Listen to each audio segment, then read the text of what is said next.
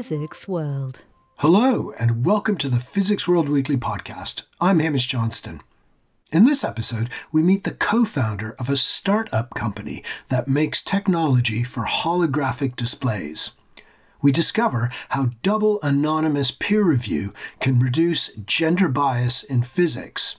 And we chat about the International Year of Glass with the event's chair. But first, a word from our sponsor.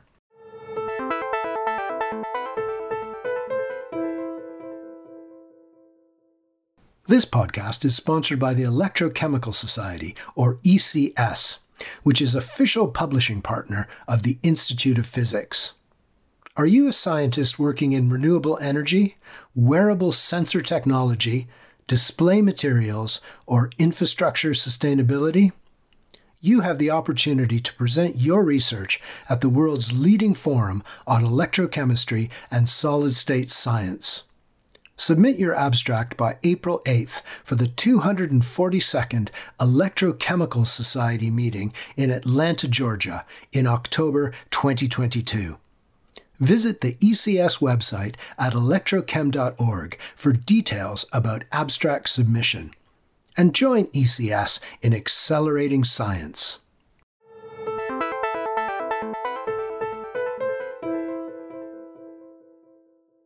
First up in this episode, Physics World's Tammy Freeman speaks with the co-founder of an award-winning company that makes laser-powered photonic integrated circuits for a range of applications, including displays, medicine, and telecommunications.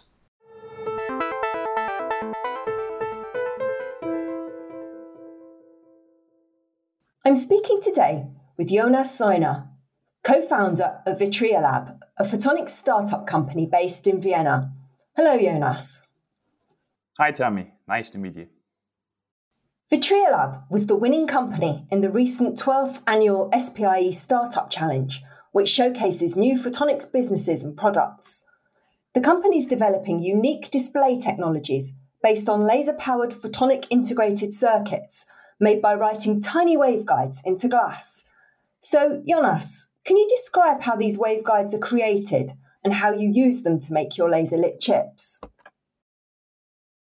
So what we're doing is essentially taking a standard piece of display glass, like the glass you have in the screen right in front of you, and we put it in our system. And our system just is composed of a femtosecond pulse laser and a stage that can move this glass around.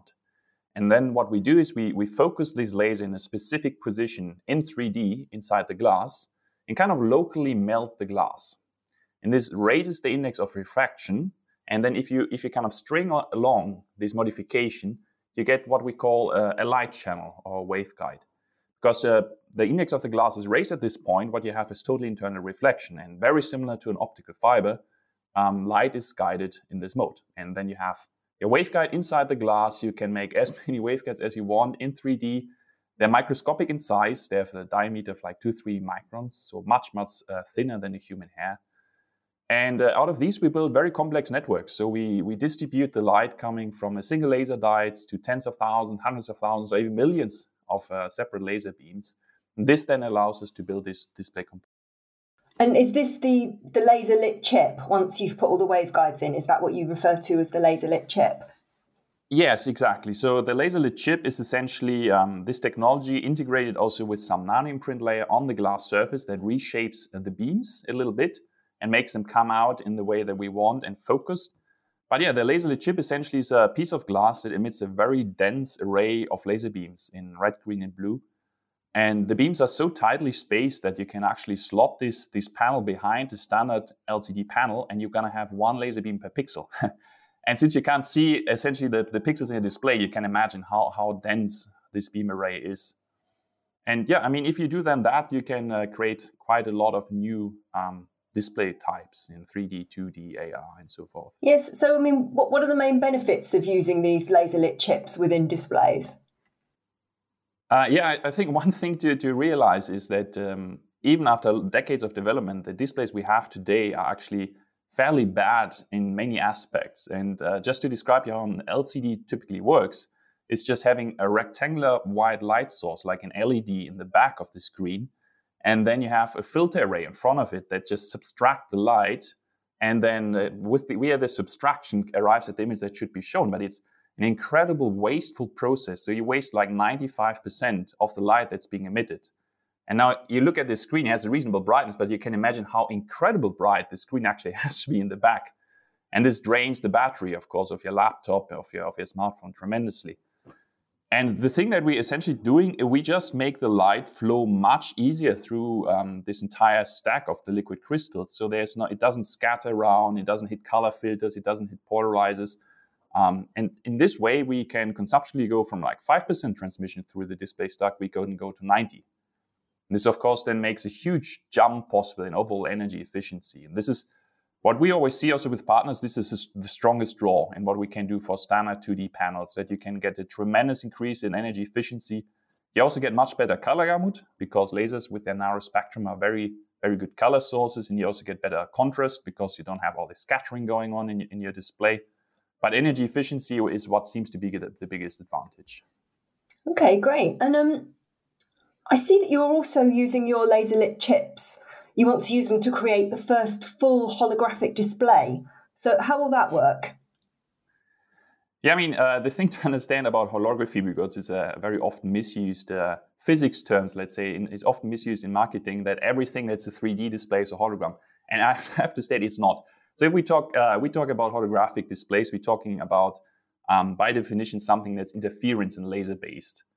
And so essentially how a holographic display works is you have to have a huge laser wavefront, something very nice and continuous. And then you can make like tiny modulations via pixel, you make phase shifts. And out of this, you can create then a complex wavefront, which it encapsulates essentially your entire image. And what's our unique capability here is to provide this wavefront, this laser light coming out that you need to produce a holographic image in a kind of form factor that nobody else can do, right? Because typically what you would want to do is you just go to your lab, you take a laser, you widen up the beam with a big lens, and eventually you let that impinge on your panel. But that's not practical for a consumer product. And that's when we come in then, we take that, we miniaturize all that, we are able to control the laser light very well, and then we enable essentially this holographic backlight component. And hence make then consumer holographic displays possible. Okay, so has the company released products yet, or are you still in the R&D stages? We're still in the early R&D stages. So we've been developing this technology now since 3 years.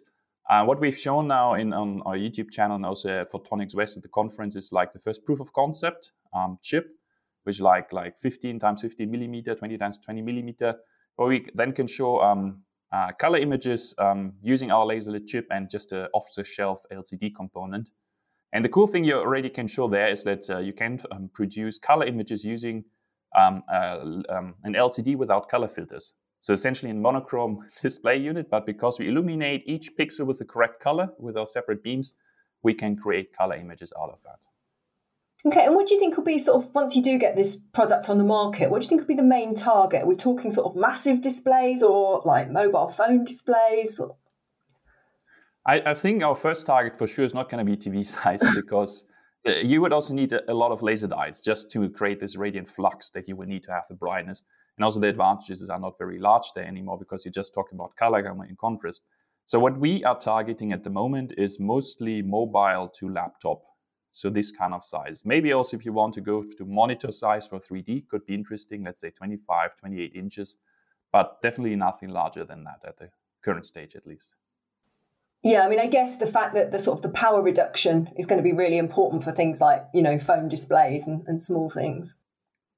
Yeah, absolutely. I mean, we did some testing and it seems that, for example, in a laptop, when you're just web surfing, at least half of your energy is just going to the display. So if you can reduce it by like 80-90%, of course, it will make a tremendous difference for your runtime. Yeah. And something similar should be also true for smartphones. It's a bit more difficult to evaluate because your smartphone is, of course, off also a lot of the time. So what statement can you actually make? But also if you're surfing on your smartphone, I would presume like at least half, possibly more of the energy is just going towards the screen and powering this up.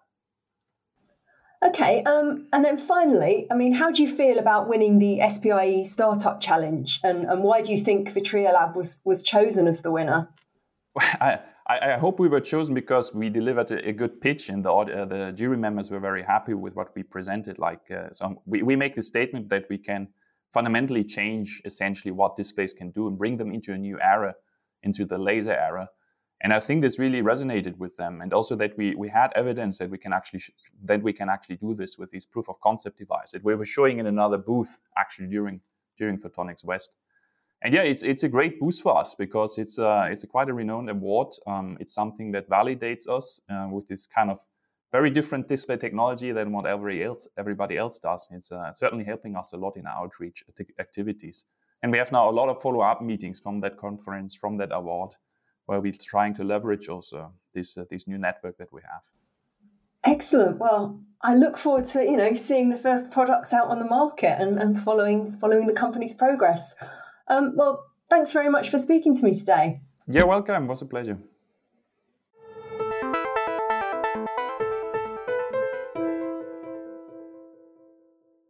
Tuesday, the 8th of March, was International Women's Day, with people around the world focusing on how to achieve gender equality. Gender equality is also an important issue in scholarly publishing because female authors can be subjected to gender bias when their papers are peer-reviewed by other scientists. Double anonymous peer review offers a way of eliminating gender bias. And to talk about it, I'm joined by Kim Eggleton, who is Research Integrity and Inclusion Manager at IOP Publishing, which also publishes Physics World. Hi, Kim. Welcome to the podcast. Hi. Thank you very much for having me. So we both work for IOP Publishing, which is a scholarly publisher. What does the company know about gender bias in scientific publishing and peer review? A lot more than we did. We started looking at this maybe 4 years ago now, and we really didn't know anything at that point. We had absolutely no idea. And we looked through our own data, and we also started looking at the published literature, and there is definitely bias. It's probably not a great surprise within peer review and publishing. So some of the studies we looked at were finding reviewers of both genders appeared to set a higher bar for female-authored papers. And our own data back in 2018 suggested that there was a difference in acceptance rate for men versus women, with articles written by men being more likely to be accepted. We also know, again, from published work and our own data, that women are underrepresented both in the reviewer pool, so the people who assess the articles, and on editorial boards, which can be often the people making the sort of accept or reject decisions. So not only are women underrepresented, they're also getting an unfair deal when they're trying to publish their work. It's worth saying there are other types of bias at play as well, which is probably no surprise. There's evidence for geographical bias, for racial bias, and probably the least unsurprising one, reputational bias. It does most often appear to be unconscious, but there have been times when reviewer comments have been quite clearly sexist or biased in some way, referring to this person only studies at this institution, it's probably no good. So we take great care not to let those comments get through to authors and make sure those reviewers are educated that, that's not okay. Your job is to assess the science and not the person, conducting the science. But it certainly seems like, again, from the published literature and our own data, that women are not getting a fair shake when they're submitting their work for peer review. And, in STEM in particular, we already know that women are underrepresented, especially the further up the career ladder they go. We see that leaky pipeline effect. And so we want to make sure that we're not adding to that. Career prestige is made and broken on where you publish, for right or wrong. That's how the system currently works. And so if women are getting an unfair deal when it comes to publication, it's another way that they're not going to succeed. And we really wanted to be a positive part of change and try and do something about that. And what is double anonymous peer review, and how can it help to reduce gender bias and other biases? So it's sort of what it says on the tin. It used to be referred to as double blind, but the industry is moving away from that now and using anonymous rather than blind.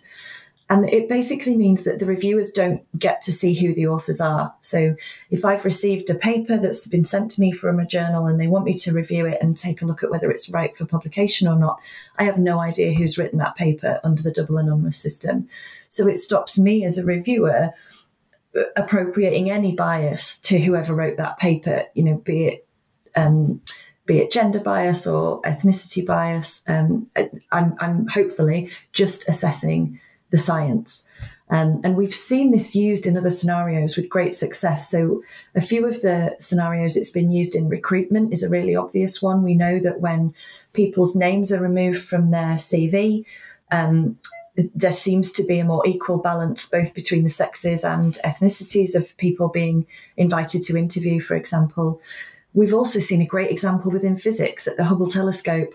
When they were looking at assigning telescope time, they noticed that women really weren't getting much telescope time despite putting in a high number of applications.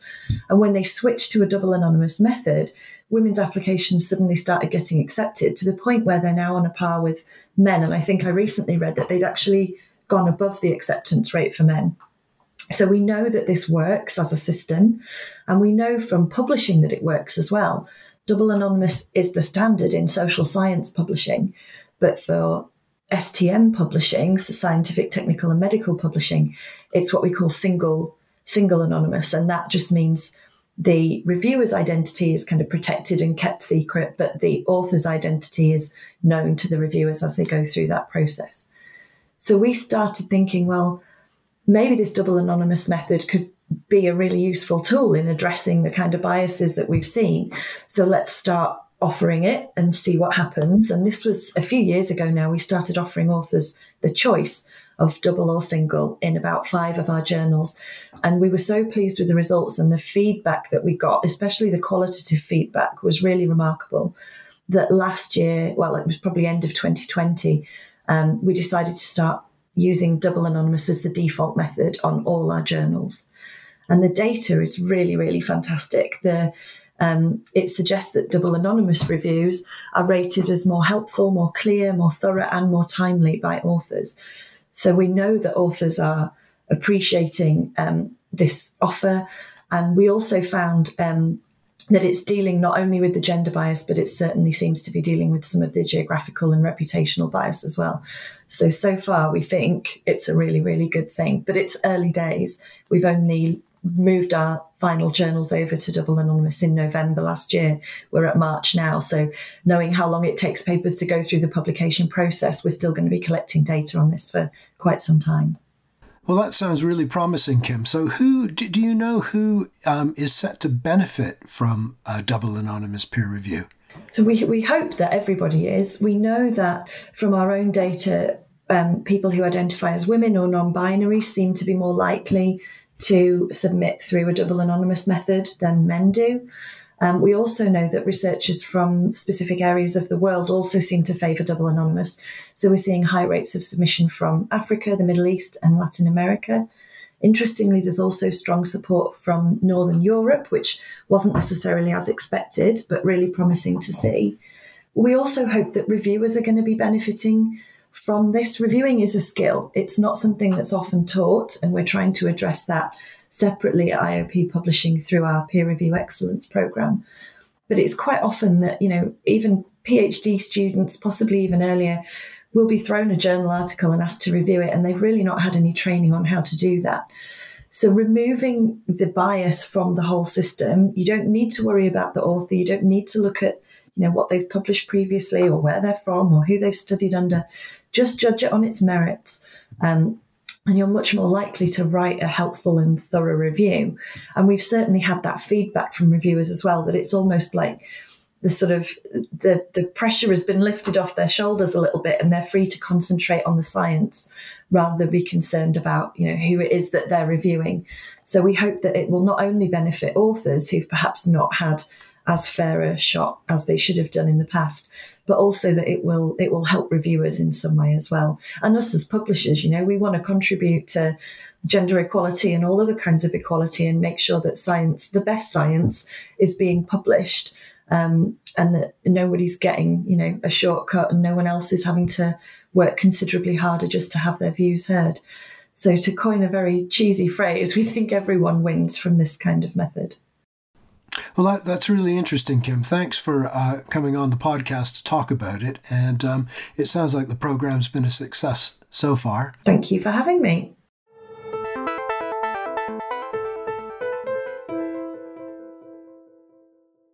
From glorious stained glass windows to the optical components that power the internet, glass has been an important technological and artistic material for millennia. And that's why the United Nations is celebrating the International Year of Glass in 2022. As Physics World's James Dacey discovers when he meets the chair of the event.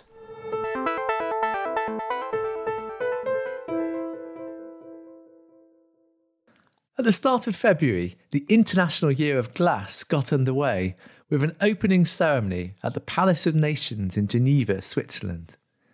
In the year ahead, scientific and cultural events will celebrate this versatile material that underpins many technologies that are shaping the modern world. Just think about the optical fibres that enable the internet, or the bioglass used to transport vaccines and to help bone regeneration, and the glass used in solar cells, wind turbine blades, and other renewable energy technologies. The International Year is officially backed by the United Nations and has a focus on why glass is critical in achieving the UN's 2030 Agenda for Sustainable Development. To find out more about the International Year, I visited the Autonomous University of Madrid to meet the initiative's chair, Alicia Duran. Alicia played a key role in building support for the project while she was president of the International Commission on Glass between 2018 and 2021. In our conversation, she talks about the year ahead and what she hopes it can achieve.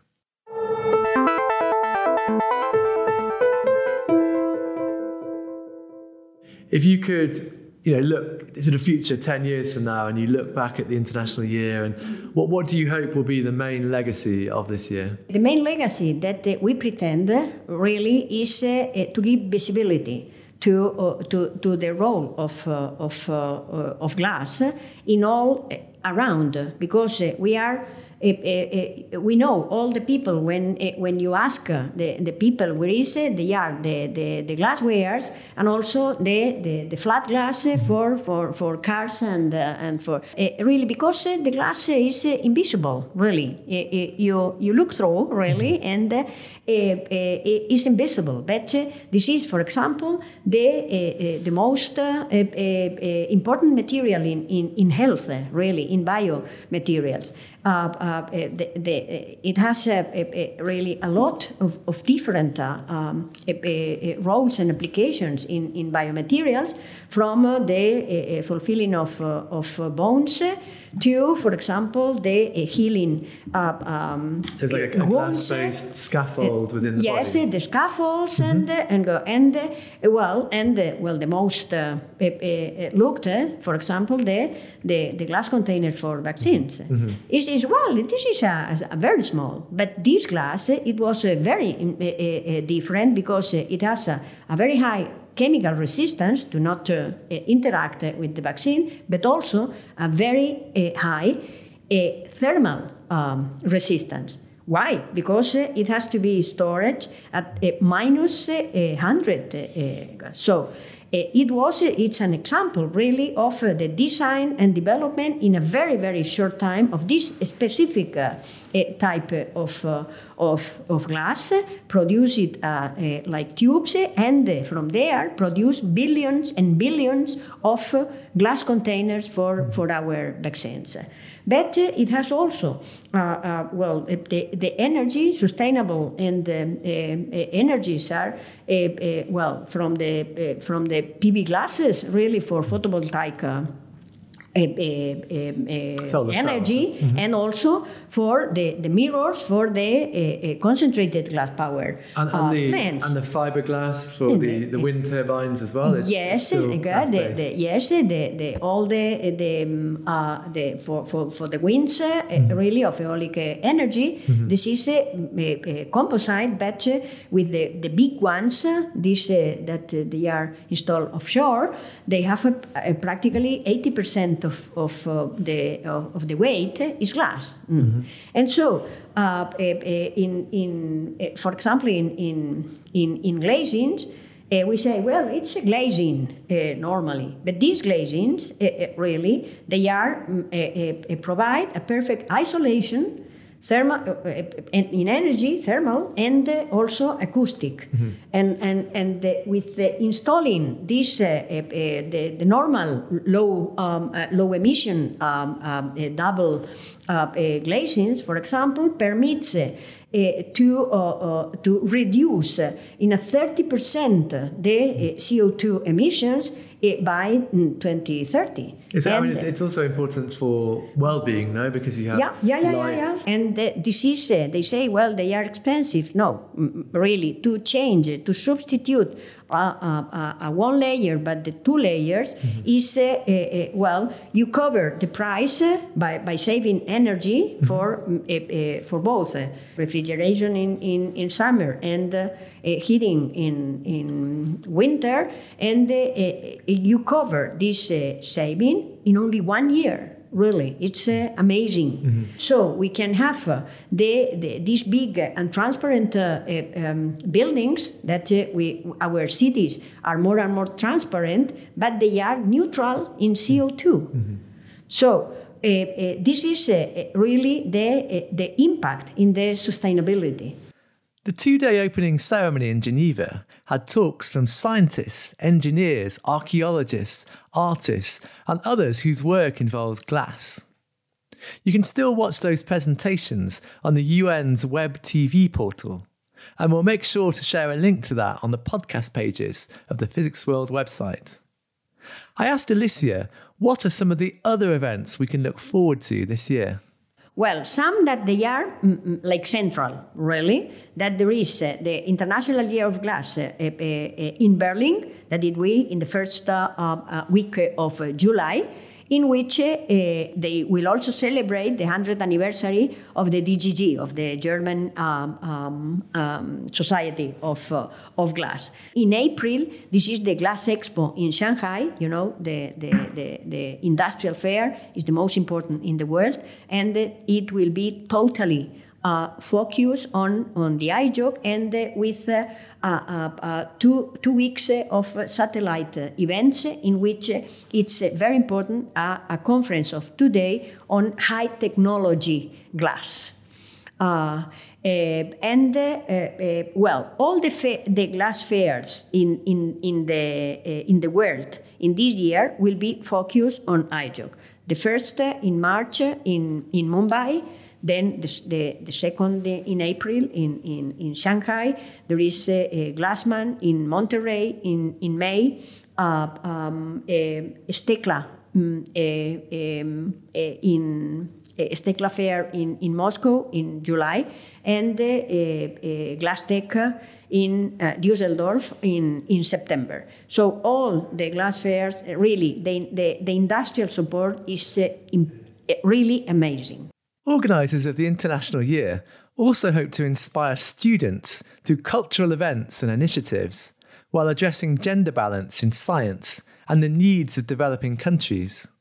Alicia says there will be some dedicated events for promoting diversity in science. In Madrid, we will have one congress that it's Women in Glass, Art and Science. That will be in May. It's focus in Ibero-America. This is Spain and Portugal and all Latin America. The language will be Spanish.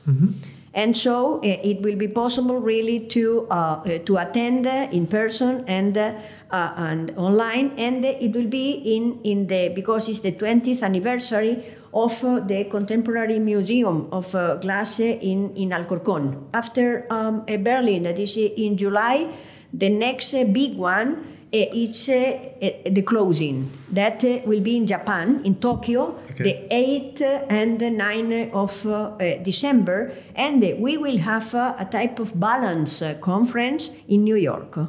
But balance, you mean? Well, to make a balance, really a summary and like a report, really. Also, the US has a main type of congress that is the US Glass Day, that it will be from 3 to 8 April in Washington. And in US, it will be at least 3 conferences or congress on art museums, and they will be also at the end of April. It will be a congress in El Cairo on it's a call from pharaohs to high technology, really celebrating the 100th anniversary of the discovery of the Tutankhamun tomb, and they will make the formal inauguration of the new Egyptian museum that is in the pyramids. Okay. Are you going to be traveling all year? You're going to be flying to all of these places? I think, yes. Are you ready? Are you feeling ready for that? I have checking the dates really, because they are many. And then at regional or national levels, there will be a lot of activities. They are, really many conferences all around, really, and a lot of difference. They are, for example, we have also a team focusing education, and the idea really is to produce materials related to glass for small, from the first primary school, really to give the idea of the importance on the role of glass. Earlier on, you mentioned that it's important to have diversity in this research field, and also when you were the president of the International Commission, that was one of your key things that you wanted. You wanted to promote especially more young women and girls working in the field. Is that improving, do you think, that situation? Well, this is really something is moving in the companies also. I'm a feminist, and I have been during all my life a great defender of women rights, really, and the position of women in science. In science is very well known the glass ceiling. What is literally the glass ceiling is a phenomenon really that women are more than 40% in the law, in the PhD, for example, or postdocs, or in the first they are about really 40-45%, but this percentage diminishes when you it's go like the leaky pipeline. This is the leaky pipeline, really, and we have, for example, in the Spanish Research Council is the organism in all Europe, really, with the highest percentage in research professor, but we cannot go farther than 24%. But in the companies, it's worse, really. But something is moving, really. Why? Because there are a lot of arguments. There is not really a question of social fair, really. But there are many studies from many agencies that prove that the diversity really in the councils of and in the directions they reflects in better revenues, for example. It leads to more diverse ways of thinking now and more creative solutions. Yes, because they are different point of view, different, and from this, it's more difficult really to manage these diverse groups, but the results are much better. And they are really important numbers. For example, depending on the field, they are really up to 30% higher revenues, for example. So it's not a goal to reach really in 2 years, but something is moving. And for example, we have, it was very funny really, in 2018 in the Congress, it was a totally basic Congress, the physics of non-crystalline solids, perhaps you know it. It was in France, and we make a demonstration in the dinner, because women, we were 50% of attendance and only 10% on uninvited talks. At the talks or the dinner? Yeah, no. We made the demonstration in the dinner. Sorry. In the dinner, we gather all. Only 10% of speakers we stand and we had a picture, and we say we are half of the attendance, and we only have 10% of the invited. And what was the impact of the? Well, it was very important. It was disseminated, and from ICG, we have changed a lot, really, because all the congresses of ICG need. When I was the president, I say, I want to approve this if there are no parity. And the International Congress on Glass, that the ICG has all the 3 years an international congress. In 2019,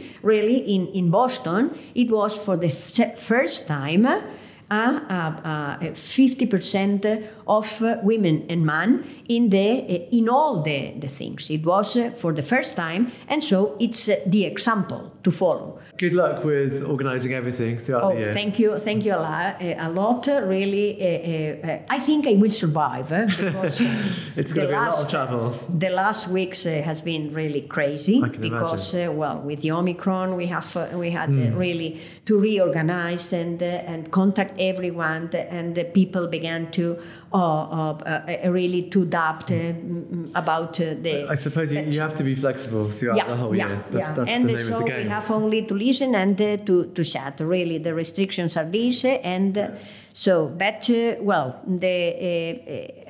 we have worked a lot, but it's quite easy to work.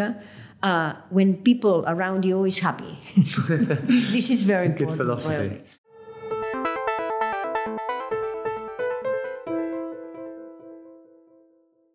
I'm afraid that's all the time we have for this week's podcast, which is sponsored by the Electrochemical Society.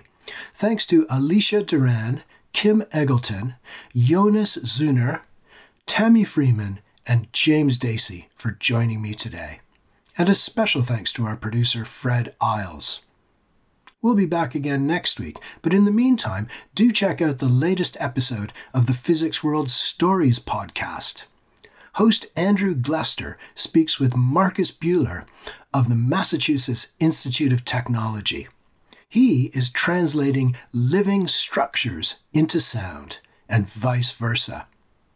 He's already created harmonies informed by the structure of spider webs, which could help uncover the secrets of spider silk. And more recently, his team translated the spike protein of the SARS-CoV-2 coronavirus into sound to visualize its vibrational properties. This episode of Stories is called Music from Our Material World, and it can be found on the Physics World website or at your favorite podcast provider.